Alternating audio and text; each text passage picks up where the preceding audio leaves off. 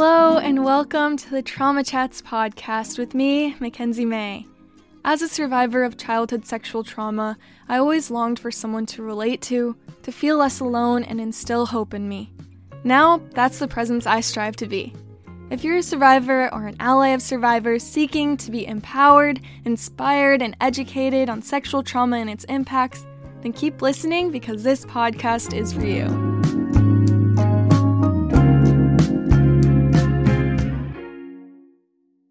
Welcome back, fellow survivors and allies. Thank you so much for clicking on this episode. Today, I will be chatting about child sexual abuse, what it encompasses, the signs that indicate a child may be experiencing abuse, my experience as a child sexual abuse survivor, and some statistics that may surprise you. Next week's episode will be a continuation of this topic where I'll go into what steps to take if you do notice these signs, as well as other prevention strategies. So make sure you follow this podcast so you don't miss it. With that being said, although you could probably gather by the title, this is a trigger warning that sexual abuse will be discussed, so listen at your own discretion. Especially if you are a survivor of child sexual abuse, please ensure that you are in a safe space, not only physically but mentally when listening to this episode. Maybe tell someone in your support system that you may need them to lean on if you become triggered, or make sure you have coping skills to work through any triggers on your own as you're listening. I hope by listening to this episode you can reflect on your experience, maybe gain a deeper understanding of what you went through, and most importantly, show yourself grace.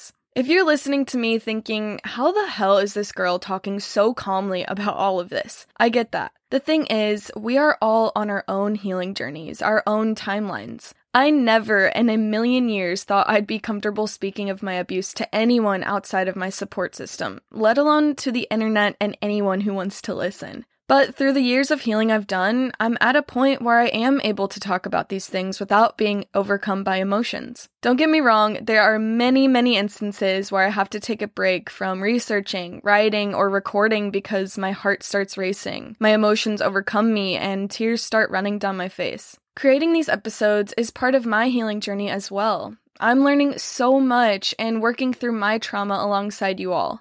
I just wanted to say that because I don't want anyone to feel like they're not far enough along on their healing journey, or thinking, well, I can't talk about it like she can, so there's something wrong with me. Again, we are all on our own paths. It's taken me so many years to get where I am now, so keep working to heal and don't lose hope. You are exactly where you need to be. For everyone listening, I hope you gain some insight into the reality of child sexual abuse and are able to internalize these signs that could indicate abuse so you can look out for or even save a child from sexual abuse. This is incredibly important to create environments where children are safe and supported. So please share this episode with others, especially others who have their own children or are frequently around children. And make sure to leave a rate and review on this podcast. And as always, feel free to DM me on Instagram at Trauma Chats Podcast anytime. All right, now let's get into today's episode. Child sexual abuse is more common than most think. In fact, 1 in 10 children will be sexually abused before the age of 18. Every 9 minutes, government authorities respond to another report of child sexual abuse. However, only 6 to 15% of child sexual abuse is even reported to legal authorities. And data from the United States Department of Justice suggests that 86% of child sexual abuse is never reported. Imagine how often government authorities would be responding if all child sexual abuse cases were reported. Let's define child sexual abuse. Child sexual abuse occurs when any sexual act is performed between an adult and a minor, anyone under the age of 18, or between two minors where one exerts power over the other. This can include forcing, coercing, or persuading a child to engage in a sexual act, but it can also include non-contact acts like communicating in a sexual manner, even virtually through a phone or the internet, exhibitionism or exposing oneself to a child, taking inappropriate pictures or videos of a child, voyeurism or viewing a child naked or engaging in a sexual act, or showing a child pornography. Child sexual abuse is often referred to as child molestation as well. I learned about the word molestation at 13 years old when I disclosed my abuse to my best friend who was also 13. She looked up what I was telling her and told me I was being molested. Before then, I had no idea what was happening to me for the last 3 years of my life, let alone ever heard that word. If you haven't listened to other episodes of mine, then you may not know I was sexually abused or molested from ages 9 to 13 by my Taekwondo coach. If you're interested in hearing my full story, check out the first episode of this podcast.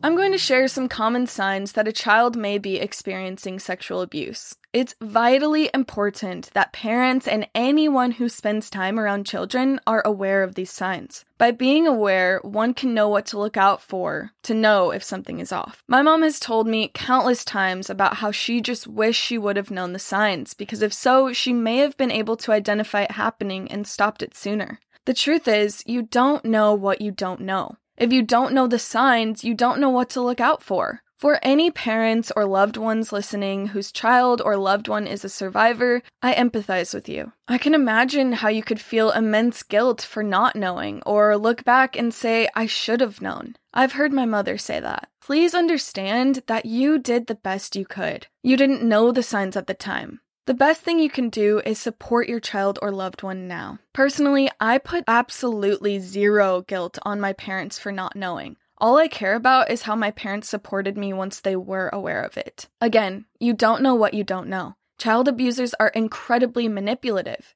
Their victims are manipulated, but so are their victims' families and loved ones. They try to take every precaution possible so they won't get caught and can continue to abuse. The blame is not on the victim, their loved ones, or their parents. The blame is completely 100% on the abuser. Please give yourself grace.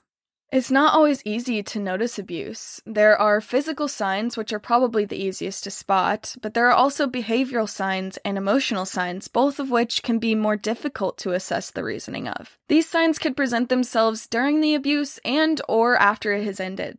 The most common physical signs of child sexual abuse are sexually transmitted infections, or STIs, frequent urinary tract infections, or UTIs, and signs of physical trauma to the genital areas, such as unexplained bleeding and or bruising, or blood on sheets, underwear, or other clothing. You can imagine that these signs indicate that something is going on.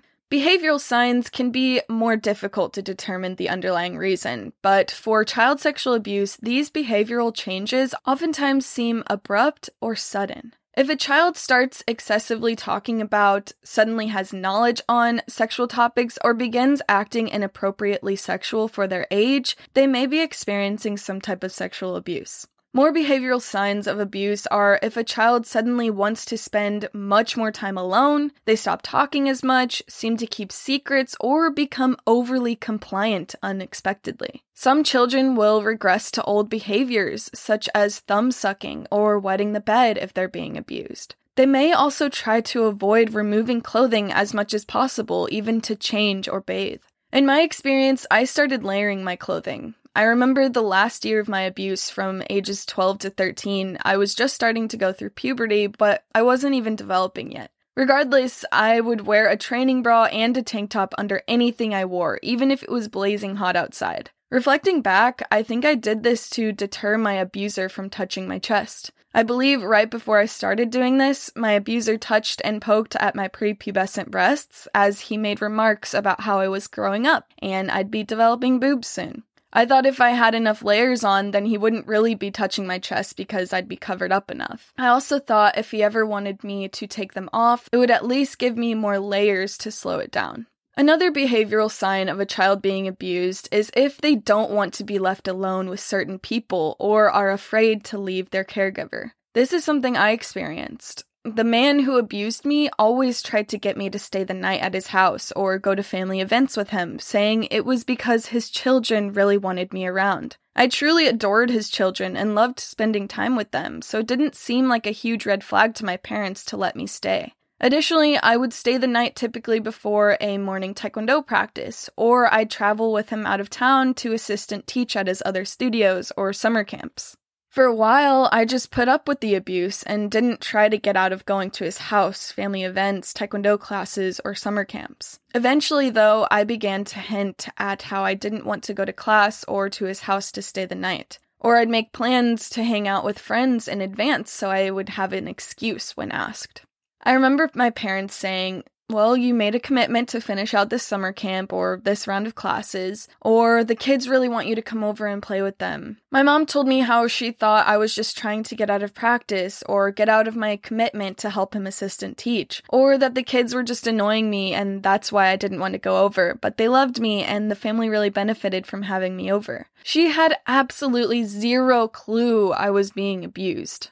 My parents responded like most parents would, in my opinion. They wanted to teach me to follow through on my commitments. However, if they had known this sign, they may have known that something was very off. Again, I just want to reiterate that I do not put any blame on my parents for not knowing. They did what they thought was best. The last type of sign is emotional signs. This could be a change in eating habits, mood, personality, or interests. For example, if a child is suddenly aggressive, standoffish, or defensive, or suddenly loses their drive for school, hanging out with friends, or working on a passion of theirs. A child could experience a drop in self-esteem, self-image, or confidence. They could feel overwhelming fear or worry for reasons that may not make sense to others. I experienced most of these signs after my abuse ended. I lost sense of my identity, had an incredibly low sense of self-worth, and virtually no confidence. I developed severe anxiety, which I still struggle with today. And in terms of eating habits, I developed an incredibly restrictive diet, coupled with overexercise and binge eating. I also struggled with stomach aches, which is another common sign of child abuse. As a child, I was constantly complaining about my stomach hurting, and nothing would help it. My parents didn't know what to do about it or why it was happening. Frequent headaches are another sign as well. So if you notice a child having constant stomach aches or headaches, it may be a sign that you want to investigate further.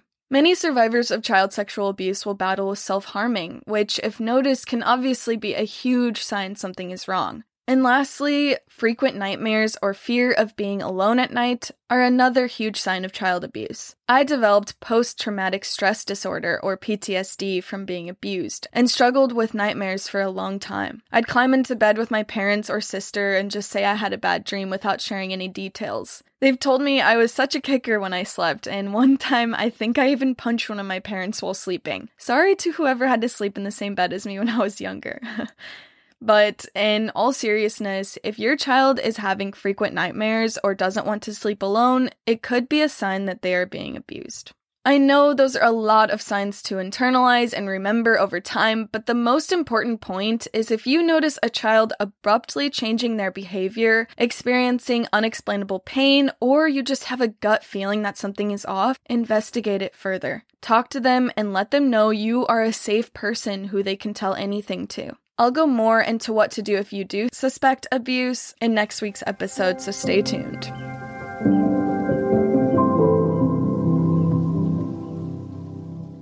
So what I just covered are the signs that a child may be being abused. Now I want to discuss signs of an adult harming a child. Child sexual perpetrators are incredibly manipulative and can look and act like everyone else. Between 90 and 95% of child sexual abuse survivors know and trust the person who abuses them, which can make identifying them even more challenging. 30% of survivors of child sexual abuse are abused by a family member, 10% by strangers, and 60% by individuals the victim and commonly their family trusts. That 60% is made up of school teachers, sport coaches, religious members, daycare workers, and many other helping professionals. Most parents want to believe that adults who choose to work or volunteer at child-facing roles are good people who truly care about children and want to make a positive impact on their lives. And no one wants to believe a family member could harm one of their own. But the unfortunate fact of the matter is, there are sexual predators in these roles, so we all need to know the signs to spot them. One should be cautious of adults who spend time with children and show the following characteristics. If they disrespect boundaries or don't acknowledge and honor when someone tells them no, like touching a child in any manner even after they or their caregiver express they shouldn't be touching them. If an adult acts like a child's friend rather than the adult role they should be fulfilling, like sharing information on their personal issues or relationships, or gives them gifts for no reason or occasion, that could be a sign of a predator. The person who abused me gave me countless gifts.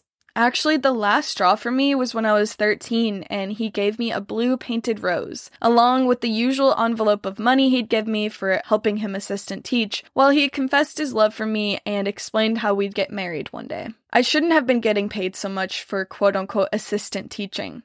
I was 9 to 13 years old, not helping much other than walking around and helping correct students' technique, and going to the front to demonstrate certain techniques. And I surely shouldn't have been given a flower. He gave me many other gifts that I've blocked out of my memory and genuinely can't remember, but I do remember the feeling I got each time. I was incredibly uncomfortable and very confused. Another sign of a potential predator is if an adult spends alone time with a child outside of their role in the child's life, and or makes up excuses why they need to be alone with the child. For me, as I've mentioned, I would spend so many nights at my abuser's home. I'd spend hours upon hours alone with him in the car, at his home, behind closed doors at my taekwondo studio, in hotel rooms, and even at his parents' lake house. He would kick his kids out of the basement and tell his wife he needed to talk to me alone, in the dark, dirty basement where only his kids' rooms were. He'd tell my peers he needed to speak to me alone in the hotel room with them watching TV on the other side of the door. And he took me away from playing with his kids at the lake, telling his family members he needed to speak to me inside alone.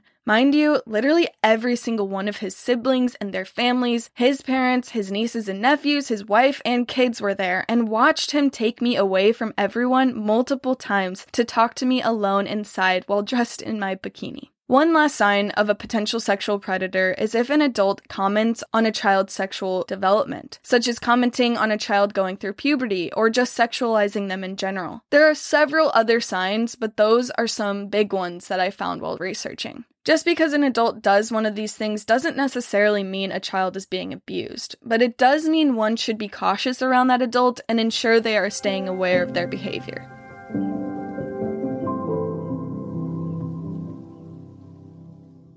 The signs I covered in this episode are the most common signs of a child being abused and of a sexual predator, but they are not limited to these. By knowing these common signs, though, one can be better prepared to investigate further if any of them come to fruition. Like I said at the beginning, my mom has told me so many times that she just wishes she knew the signs. My parents never could have imagined their child would be sexually abused, and never even questioned the person who abused me. Sexual predators seem to act like everyone else, but if you know the signs I just went over, you will be better prepared to identify them. Now you know the signs, so you know what to look out for. Please share this episode with anyone you know who has children or is frequently around children. Child sexual abuse is far more prevalent than society knows, and the more people who are aware of these signs, the more children can be protected. Next week's episode will be on what to do if you notice these signs, as well as strategies to help prevent abuse, so be sure you don't miss it. Thank you so much for listening to this episode. I'd love to know your thoughts if you want to leave a review or DM me on Instagram, and I hope you have a lovely rest of your day.